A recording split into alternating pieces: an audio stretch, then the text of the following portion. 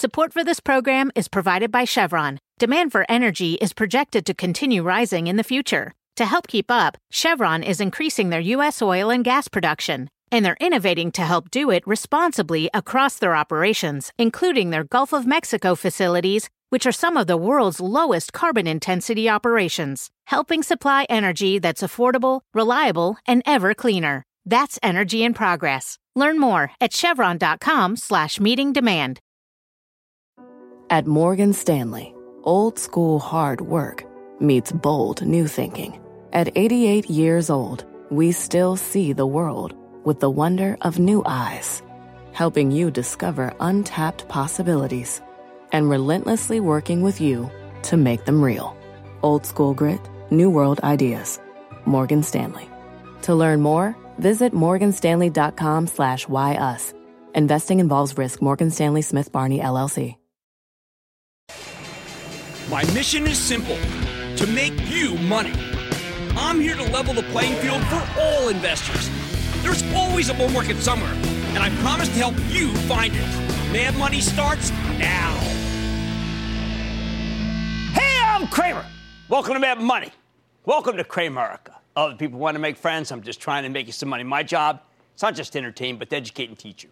So call me at 1-800-743-CNBC or tweet me at Jim Cramer. We too often invest for the day. I hear people talk about what is working. And in the old days, when the late, great Mark Haynes ruled the mornings around here, I remember that each time I co-hosted, he would introduce me as Reverend Jim Bob Cramer from the Church of What's Happening Now. Oh, it was fun back then. It seemed like everyone was running their own personal hedge fund. There was an understanding that a stock could be here today and gone tomorrow, and everyone was fine with it. Those days are long over. And if you recommend a stock for a trade, even if you say buy it today for the analyst meeting and sell it tomorrow, sell. There will always be a YouTube video kicking around that shows you liked the stock, but never gave it the sell call. So we've gone well beyond that. Tonight we are taking it to the next level, where I'm introducing you to the concept of suitability. Basically, what stocks fit you? What investments are right for you? Not for this week, not for this month, but for your age and your temperament. I first heard of the concept of suitability when I was in training at Goldman Sachs for the group that helped small institutions and individuals. I had been buying individual stocks for myself and for others for a half decade before I got to Goldman in '83 as a summer intern. At the time, I was watching Financial News Network between classes at Harvard Law School. That was the predecessor to CNBC. When I could, I'd run over to the Harvard Business School library, where they had old research reports from long-gone firms like Bache, Shearson Lehman, about stocks totally on a catch-as-catch-can basis. It's so nostalgic to look back to what I would do next after I found a stock I liked. I would ask the kind librarian for a microfiche of the firm's SEC filings. These were little pieces of plastic you stuck into a machine, and you read the filings, all which you were lucky enough maybe would be only 6 months old. Everything I did back then is now online and instant and updated. The imperfections in the market back then were legion. Now everyone can know everything, but more on that later in this show. I would spend all week trying to find one stock that I thought would work, one stock that would be good for 1 week, where anyone who wanted to invest could take the idea and then run with it. And then I would take my answering machine and give you a 20-second wrap on that stock. Answering machines, can you imagine?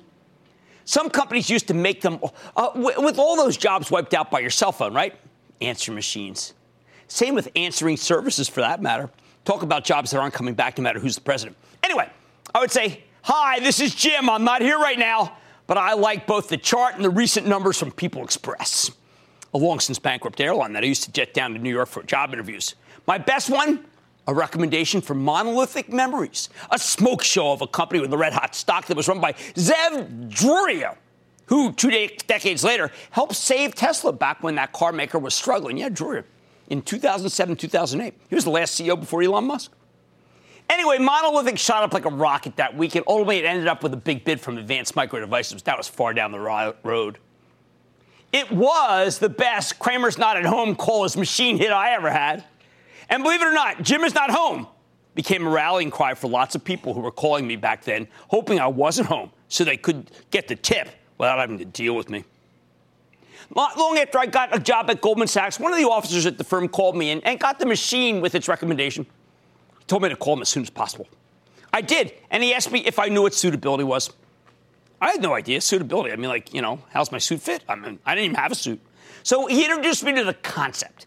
He asked me, did I ever consider that many people who called me and got my answering machine might not be ready for the stock of the hottest semiconductor company in the land, and that I was recommending it to them one-on-one without any sense of whether it was right for them? I said that I always thought that stocks were pretty much a caveat emptor situation. We all know that unlike, say, vacuum cleaners, you can't take stocks back. They come with no guarantee, so what's the deal? The executive explained to me that before you recommended a stock on a one-to-one level at a registered brokerage house, you had to know what that person wanted, what he wanted out of the stock. You wanted to know if the stock was right for them and for their tolerance and risk. Monolithic memories, he said. Yeah, monolithic memories. Wasn't exactly the right for anyone other than bungee jumpers and K2 climbers or something like that. It's a long time ago. So let's start there. Tonight, I want you to ask yourself, what is your risk tolerance? How much risk do you want out of a given stock? You see, stocks are pretty peculiar pieces of merchandise when you think of them. You buy a car and you know it's not worth as much as when it leaves the lot, right? I mean, the moment you take it off there. But there are all sorts of warranties. You buy a house and you know that it could burn down the next day. However, before you buy it, you get a binder with insurance, so if it does burn down, you get your money back. Clothes can be returned, devices returned, phones, PCs, washers, dryers, you name it. But stocks? You buy a share of Nike and the next day Goldman Sachs downgrades it, and the day after Foot Locker says there's been a slowdown in Jordans, you can't go back to your broker and say, hey, Chief, you never told me this could happen. I'm down $3 in 2,000 shares. I'm out $6,000. I want that $6,000. I want it back. Caveat emptor. Now, it would have been incumbent upon the broker back then when I got started to recognize that the buyers would know these things could happen. Maybe the broker should never have been recommending stocks to begin with. No matter. You get the point. Because you can't take stocks back and get the stock price, the same price that you paid, because there is no real insurance, although you could buy an expensive put underneath with a cost that lowers the return of Nike pretty dramatically and has to be renewed constantly. Suitability. The concept of suitability is incredibly important. That's why for the next hour, you're going to learn about a way to measure your own tolerance versus a variety of factors. Because these days, with electronic brokers, there's no real protection. Just a signed form that say, you get it. You know what you're getting into, and you accept it. Tonight, the bottom line, that stops here. By the end of this show, you will know what suits you and what doesn't, no matter what your age or your style. Or to put it this way, caveat emptor? No. Just buy or be a little more aware of what you might be committing your hard-earned dollars to when you pull the trigger on a buy. Buy. Anne-Marie in New York. Anne-Marie. Hey, Jim. Thanks for taking my call. Of course. Can you talk a little bit about trimming our profits? Because I get eager and I start trimming when I'm up 10 or 20%, which I know you'd say is a high-quality problem, but can you talk a little bit more about the trimming? It is a high-quality problem, but what would happen if you kept doing that was that you would miss out on some of the greatest stocks in the history of man that you may actually own. What I suggest you do is move that up a little. I don't think you should start selling till you're up around 25, 30% and only sell about a quarter position. When you're up about 60, 70%, this is a change from the old days. I think then you should sell a little more, but then you got to let it run. And if it comes back, you can buy some. I just don't want you to lose a great opportunity unless the story changes. And then it's sell. Immediately. Lito in Texas. Lito. Hey, Jim. How are you doing? I am good. How about you? My question is, as a recent early retiree and one who is anticipating, a possible market correction in the near future. Okay. Should I allocate a stock index fund now from a stable income fund, or should I wait until after the market has corrected? No, I mean, if you're in retirement stage, I still want you to own equities, but I don't want you to have as much equity exposure. You really should own more than 50%. That's actually a lot if you're retired. Now, I want you to own some, obviously, because people who retire tend to live 20, 30, 40 years longer than they thought. But no, I mean, taking the cash out, don't necessarily put them in bonds when interest rates are higher. But you know what? You'll put money back if the market really craters. Otherwise, I think you'd be fine, and you got to let it ride. Marlo in Illinois. Marlo. Jim, you talk about index funds. Can you please tell us the difference between index funds and ETFs and maybe give us a couple of examples? Well, there's not much there. It's different. What I want you to do, I always default to what Warren Buffett says. Warren Buffett says you should buy the Vanguard Index Fund. It's the lowest cost fund. Vanguard's very easy to get to. I just want to go with Warren Buffett, the greatest investor. Why? Well, Warren Buffett, what am I going to do? Argue with him? That's never been a great call. All right, no more excuses. I'm helping you form the necessary investing strategies you need at all stages of your life tonight. From young to old, I'm going to meet you where you are and take you where you need to be. On Mad Money tonight, we're kicking things off by beginning in the crib. Forget binkies. Here are the 2 stocks you should be buying to give a newborn a much-needed head start. Then teenagers typically have a lot to learn, but there's an important investing lesson everyone can get from them as well. I'll fill you in. Plus, from your 20s to your golden years, my definitive guide to where your money should be sitting at any age. Stay with Cramer. Don't miss a second of Mad Money. Follow @Jim Cramer on Twitter. Have a question? Tweet Cramer. #MadTweets. Send Jim an email to madmoney@cnbc.com or give us a call at 1-800-743-CNBC. Miss something? Head to madmoney.cnbc.com. Support for this program is provided by Chevron. Demand for energy is projected to continue rising in the future. To help keep up, Chevron is increasing their U.S. oil and gas production, and they're innovating to help do it responsibly across their operations, including their Gulf of Mexico facilities, which are some of the world's lowest carbon intensity operations, helping supply energy that's affordable, reliable, and ever cleaner. That's energy in progress. Learn more at chevron.com/meeting demand.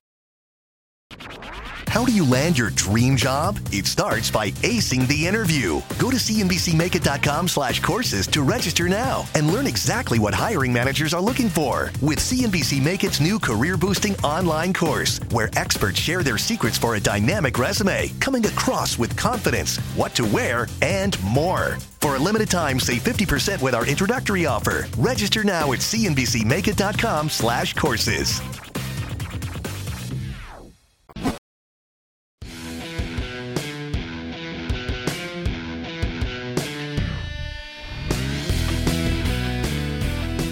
Welcome to a special show about you, about knowing what you can and can't do because it's not right for you.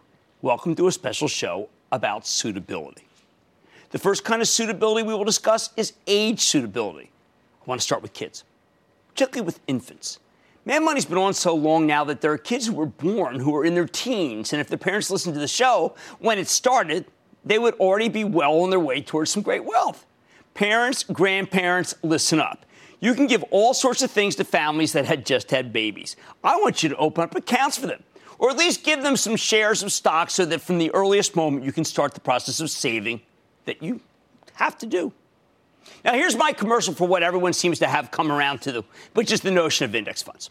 We have come through a period where almost all stocks pretty much traded together, and we have seen so many managers been let go or fired because they can't beat the market. So you can take a couple of $100 and buy some shares in an index fund. I'm partial to the Standard & Poor's 500 because those 500 stocks represent the bedrock of the country's publicly traded companies. As a companion, I like any sort of total return fund that has an even broader array of stocks. A mix of both is a very good start. People ask me these all the time. Total return and S&P 500. Your broker or the brokerage site you use might have some fund that is a higher growth, a junior growth fund. That can be a nice augmentation because you are buying for an infant who has his or her whole life ahead of them. These kinds of funds can really compound over time, meaning that if you let it run, the money can build upon itself. Now, you might be saying, why am I watching a show about stocks if all this guy is doing is talking about index funds? I can come in here every night and talk about them, but it wouldn't make for a very interesting show. More important, though, is the kind of investing I am talking about. The comparison we hear about index funds is to actively managed funds. This show is geared to people who are interested in their money and want to be more involved to make it grow, or are curious and want to learn about stocks. I believe that you can build a portfolio yourself that can do better than most managers and funds. But I am perfectly sanguine about the notion that they can coexist. I just wish the proselytizers of index funds weren't such fundamentalists about how bad everything else is. Their lack of flexibility is so stunning. Yet I've had a career of picking stocks better than the market, and I saw so many investors when I worked at Goldman Sachs who would never settle for average and didn't. So I say, let's give both a try. What's a good stock for a kid just born?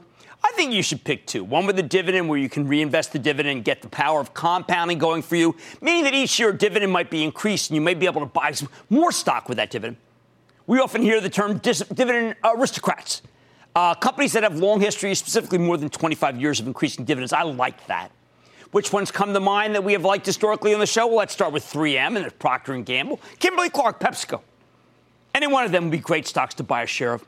Then we want something with a little more juice. Okay, I think of FANG when I suggest these. That's Facebook, Amazon, Netflix, and Alphabet, formerly known as Google, hence the G.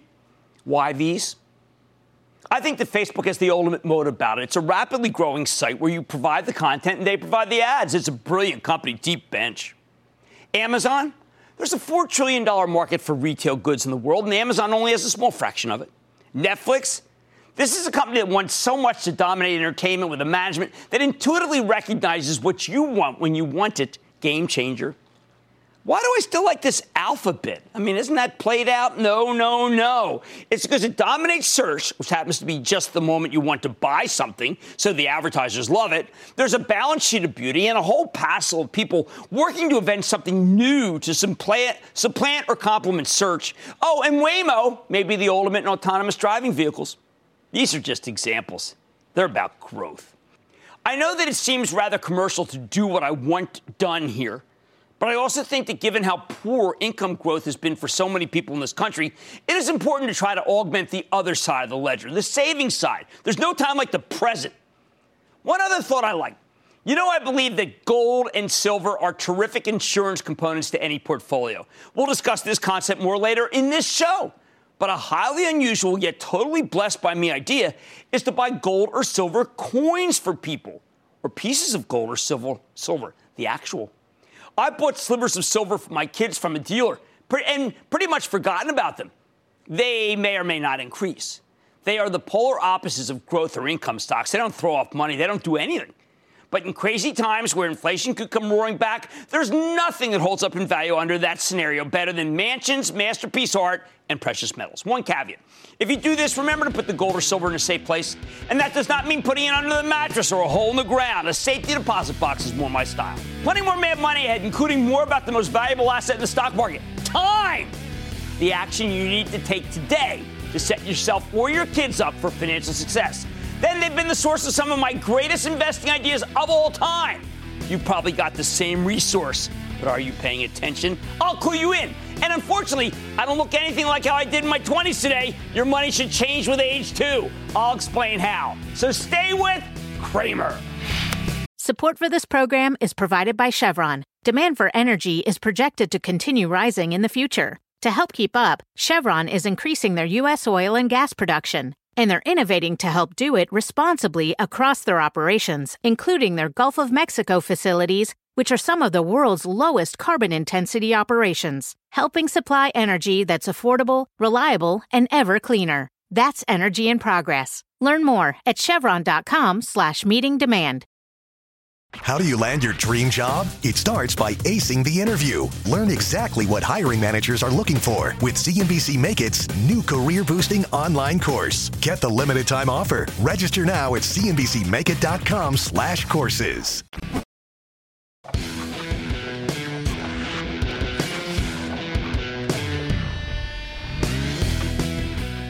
We're going over knowing thyself, how to pick stocks knowing they are right for you.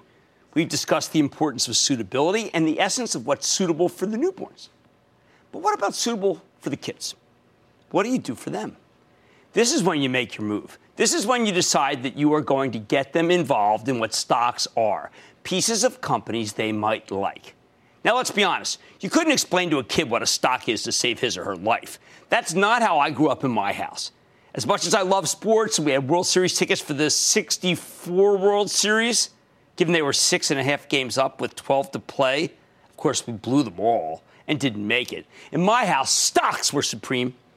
You see, my father had gotten a tip from his brother who knew a stockbroker who played tennis to go buy the shares of a company called National Video, which for all I know could have made it if it started right now as Facebook Live show.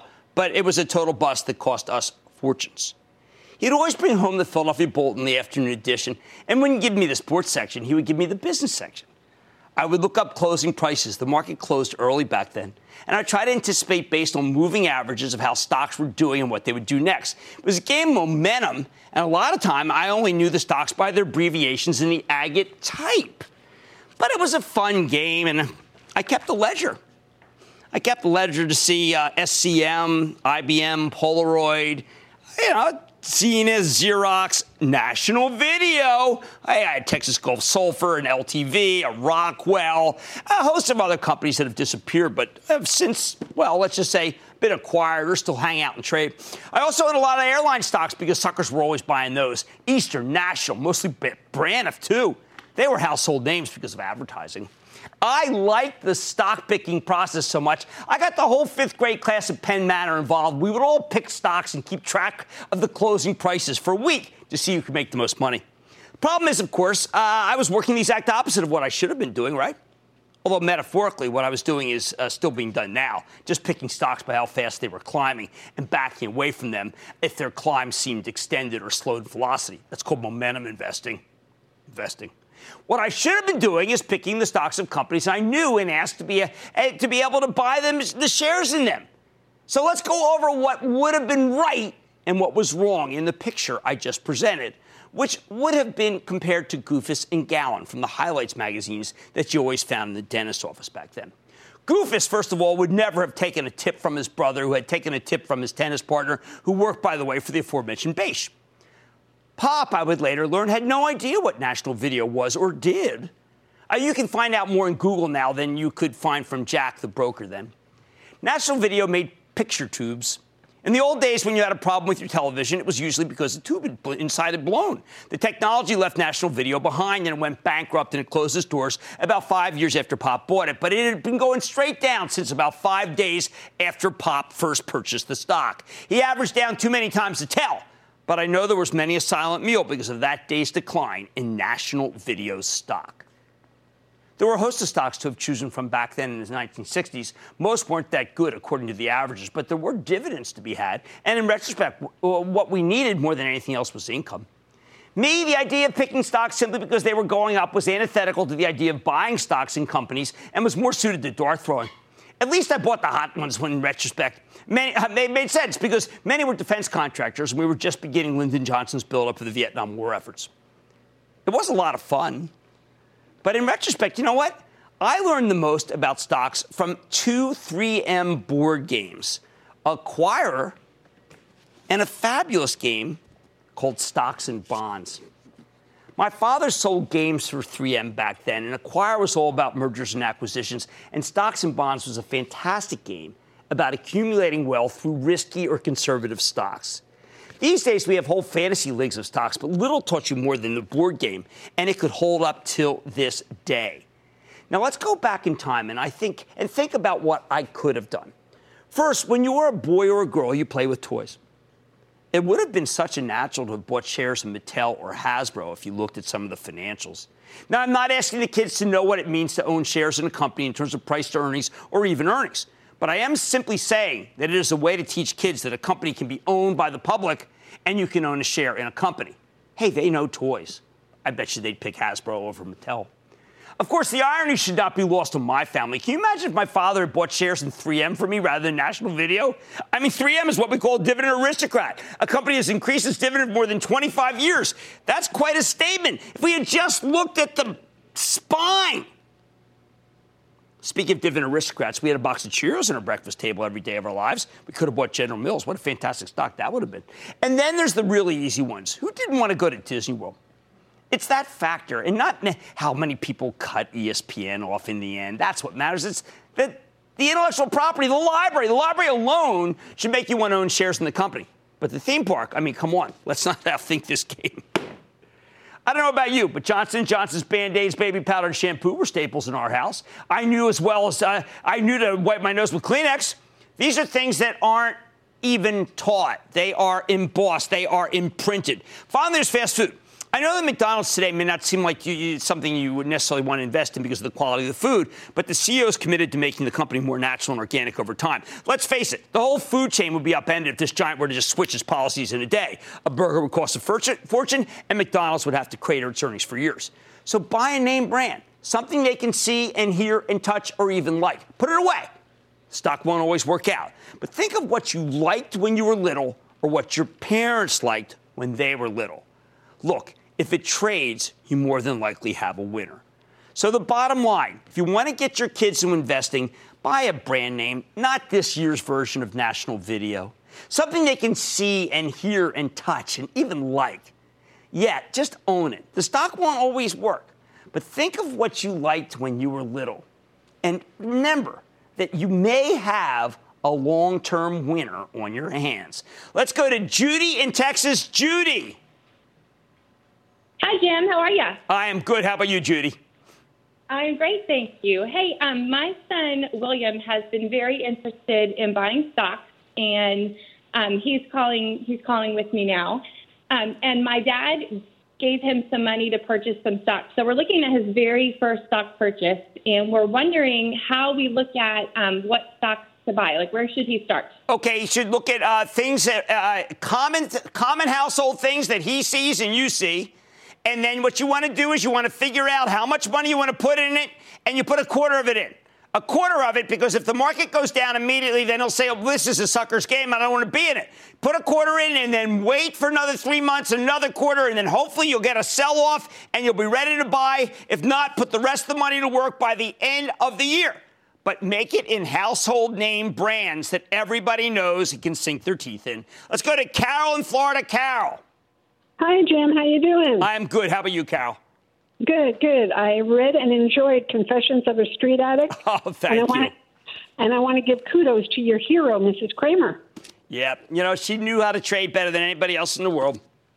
Good for her and good for you. Yep. I'd like to know your opinion on buying gold and silver as a hedge against the market and our monetary system. I think I think cash is the best hedge, okay, against the market. Against the monetary system, you're absolutely right with gold. I happen to like actual physical gold. I actually like buying gold coins. If you can't afford those, the GLD will do. It's not as good. The stocks will not work because they tend not to reflect the price of gold. So if you do buy gold bullion, please do not keep it in your house. Put it in a safety deposit box. But I think you're dead right about the idea. Stocks don't need to be abstract certificates or numbers and letters behind a password-protected screen. They're real. You can touch, taste, and play with them. And with kids, that's often the best place to start. Still more Mad Money ahead, including investing advice from one of the wisest groups of people around. Teenagers. I'll explain next. Plus a serious piece of investing wisdom that I think is dead wrong and could be wreaking havoc on your money right now. And I'm taking your questions tweet by tweet. So send them my way with Mad Tweets and stay with Kramer. What's better than Mad Money? How about more Mad Money? Follow Mad Money on Facebook, Twitter, and Instagram to go one-on-one with Kramer. Reaction. What other questions do we have? I always tell people you got to start with an index fund because I need you to be diversified. Get more with guests. How do you stay sharp? And go behind the scenes with the most interactive show on television. If you can't explain in 3 bullets why you're buying a certain stock, don't buy it. Follow Mad Money today.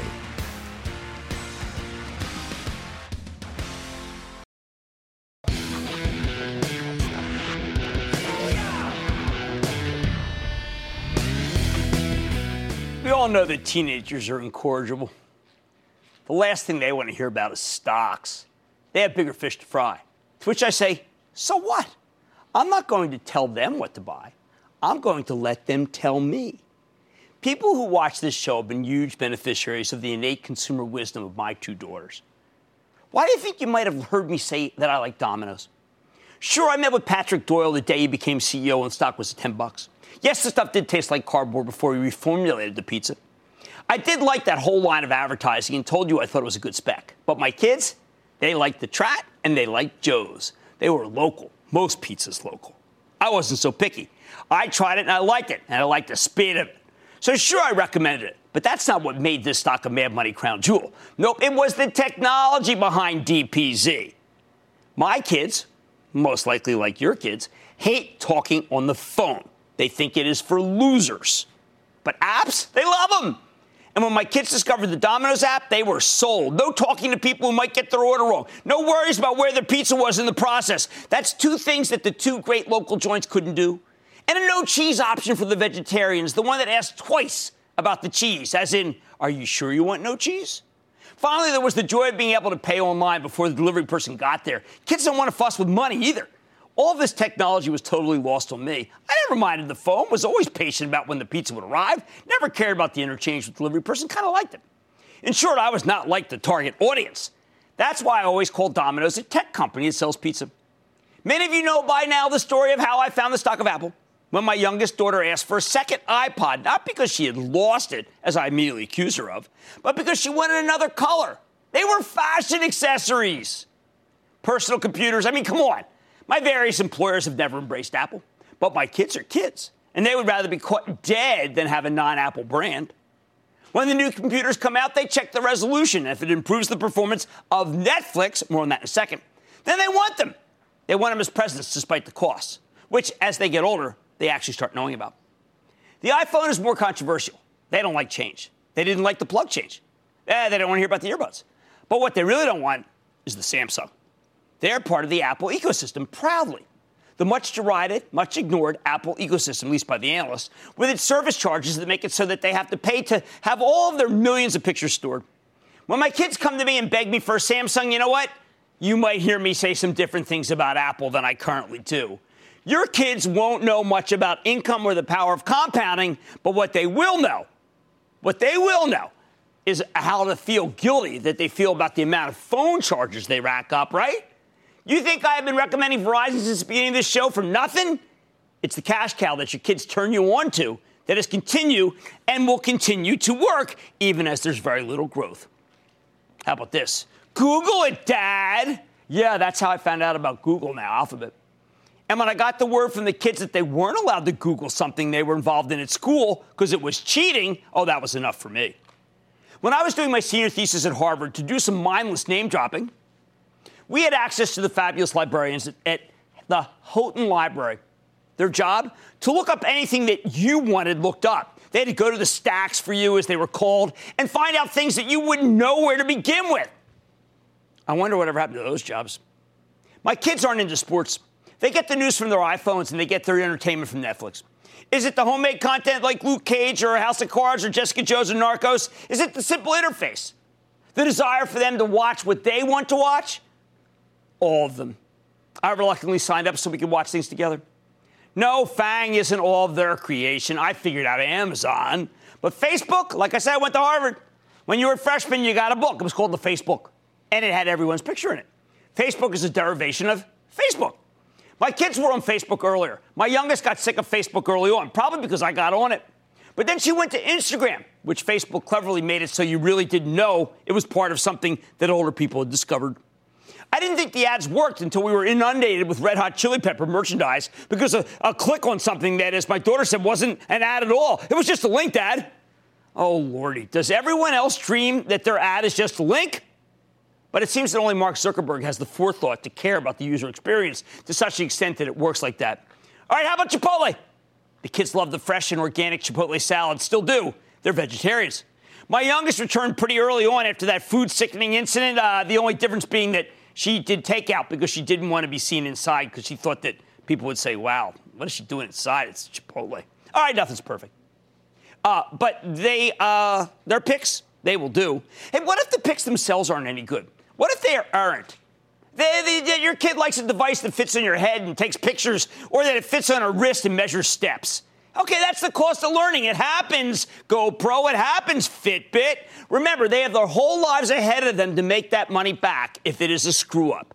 You see, that's a beautiful thing about teen investing. You can lose it, and no one may end up noticing in the end. You pull the same kind of thing later in real life like me, it's got consequences. But the bottom line is that for now, you can learn from your teenage children. Trust me. Invest with them, and you won't regret it. Mad Money is back after the break. The earnings are relentless, and the schedule is grueling. But Cramer has burned the midnight oil, and he's ready to run the gauntlet to find you a raging bull market. Powerful executives, scores of tough questions. All week, Cramer sits down with some of the market's most influential C-suite players. Join Mad Money on air and online for must-see interviews you can't afford to miss.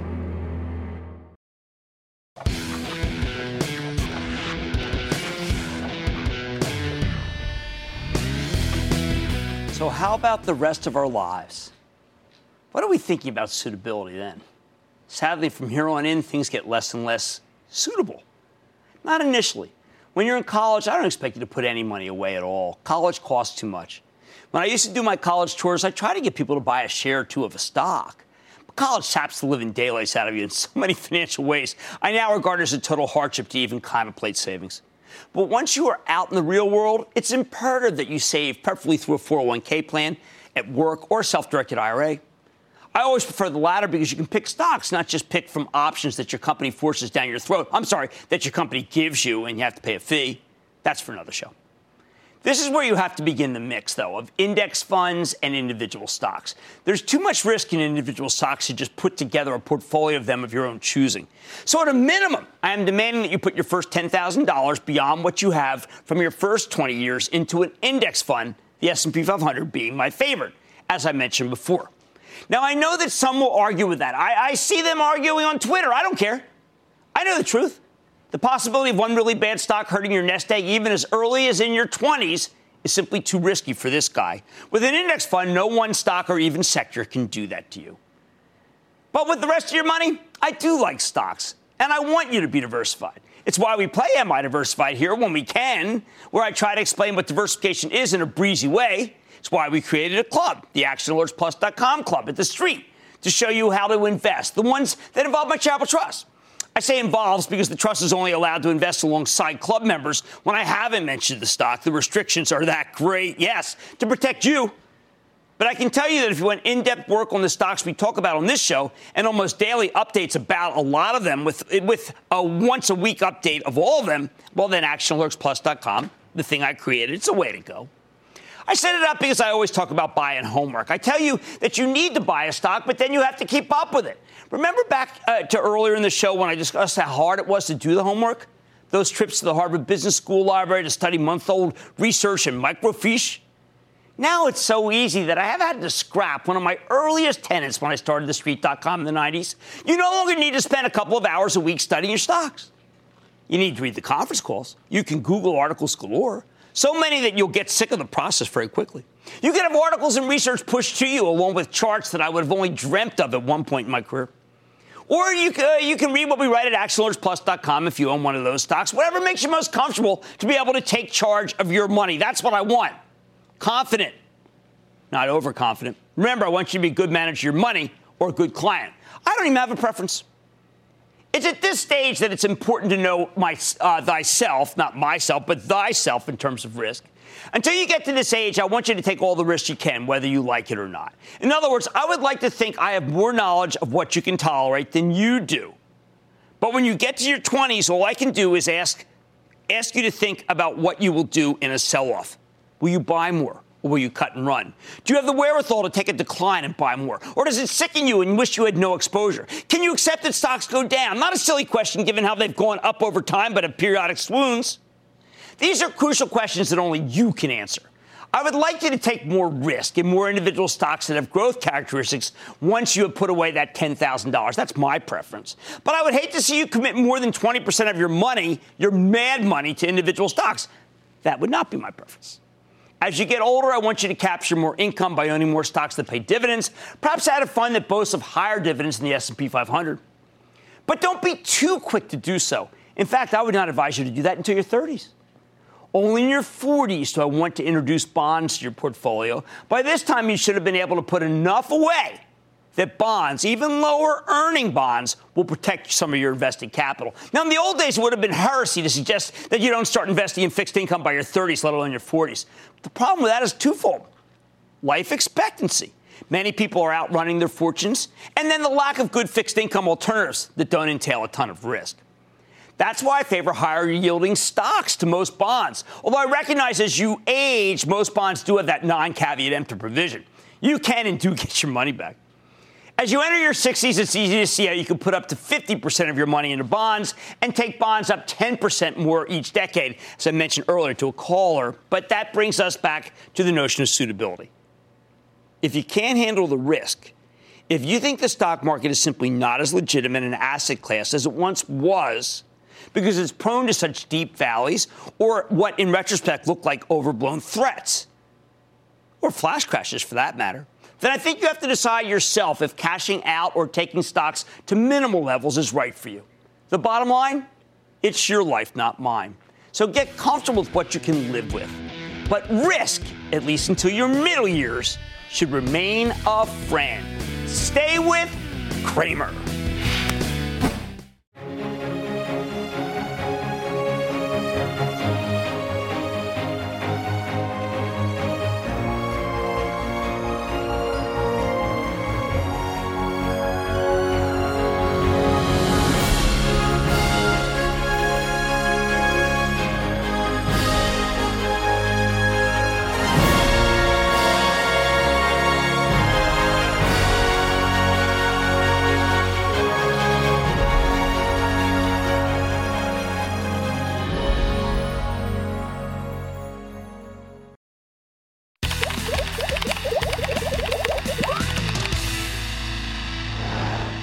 Here on Mad Money, we love to see families investing together.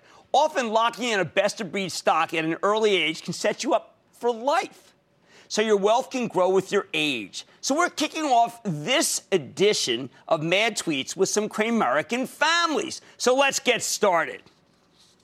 First, we hear from Rico Z, who says, at Jim Cramer, get him started young. I like that. That kid obviously has horse sense.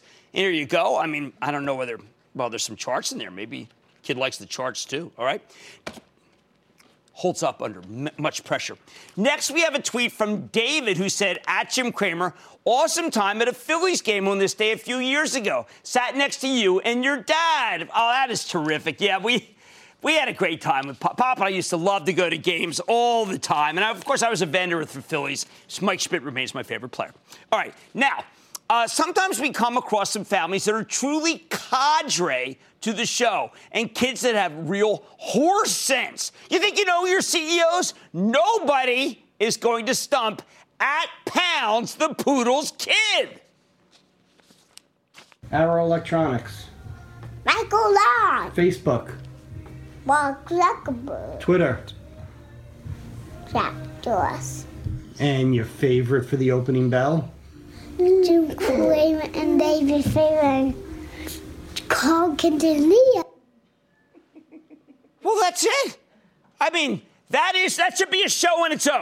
All right, next up, Patrick Tucker asks, at Jim Cramer, serious question. Are accounting issues pretty much always because of some level of shadiness? Or can honest mistakes be made?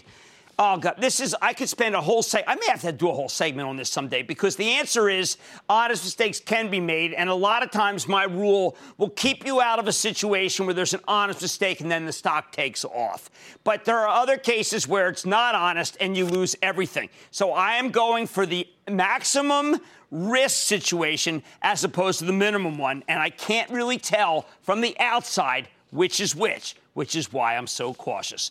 Now a tweet from Adio Samuels, who wrote, at Jim Cramer, my brother's 26 with no 401k offered his job. Should he open a Roth or traditional IRA to get his retirement savings going? Just talk to his tax accountant. I prefer the Roth. At Sonyu Johar tweeted, at Jim Cramer, you have repeatedly said you prefer individual stocks over index ETFs. Do you have a write-up somewhere explaining why? Okay, remember, first I do want an index. I want an S&P 500 fund, and then I want you to put your first 10,000 there, and then I want you to continue to use that as your retirement vehicle. But I also think that you should be able to try to pick some of the best stocks that would normally be in an ETF because I trust you. You watch the show. You're doing the work. Let's make some money together in individual stocks, too. Not denigrating mutual funds, not denigrating index funds, saying let's own some stocks as a Mad Money situation.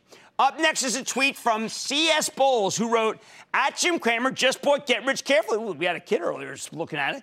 And look forward to a fun and informative read. Enjoy your show, too. I haven't written a book in a while. The reason I like Get Rich Carefully, frankly, is because it is an in-depth look of how to pit stocks against each other and the mistakes that I have made, so many at times, and I detail them all embarrassingly so you can learn from them. And now, here's a tweet from Eric Wolf, who wrote, at Jim Cramer, you talk about heavy short selling interest. What percent would you call heavy? 10%. If I see 10% shorted, I sense that something could be wrong. Got to do your work. Got to figure out if the shorts are wrong. They often are. But that's what the percentage is that I look for. Coach Beardson's tweeted, at Jim Cramer, what do you recommend to keep squirrels out of the garden? Okay, I got triple fence, I have boxes, I have underneath, I've got more fence, and I've got chicken wire. Man, we got the whole shooting match, and they don't get in. But you know what? My other box, they get in, and I just have to throw the stuff away. So do what you can with as much fence. I spend way too much time thinking about fencing.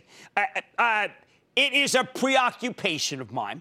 Muaz Ilyas wrote, at Jim Cramer, it would be great if you could shed some light on the age-targeted 401k portfolios. Are they well thought? We'll appreciate your advice. I just think the index funds are better. And, and then you can lower at times, you can lower how much index fund exposure and raise cash, and that's a better way to look at it. I just think that's a much smarter and smarter way than trying to assess what may be in an age-related fund. Stick with Cramer. I like to say there's always a bull market somewhere, and I promise to try to find it just for you right here on Mad Money. I'm Jim Cramer. See you next time. How do you land your dream job? It starts by acing the interview. Learn exactly what hiring managers are looking for with CNBC Make It's new career-boosting online course. Get the limited time offer. Register now at cnbcmakeit.com/courses.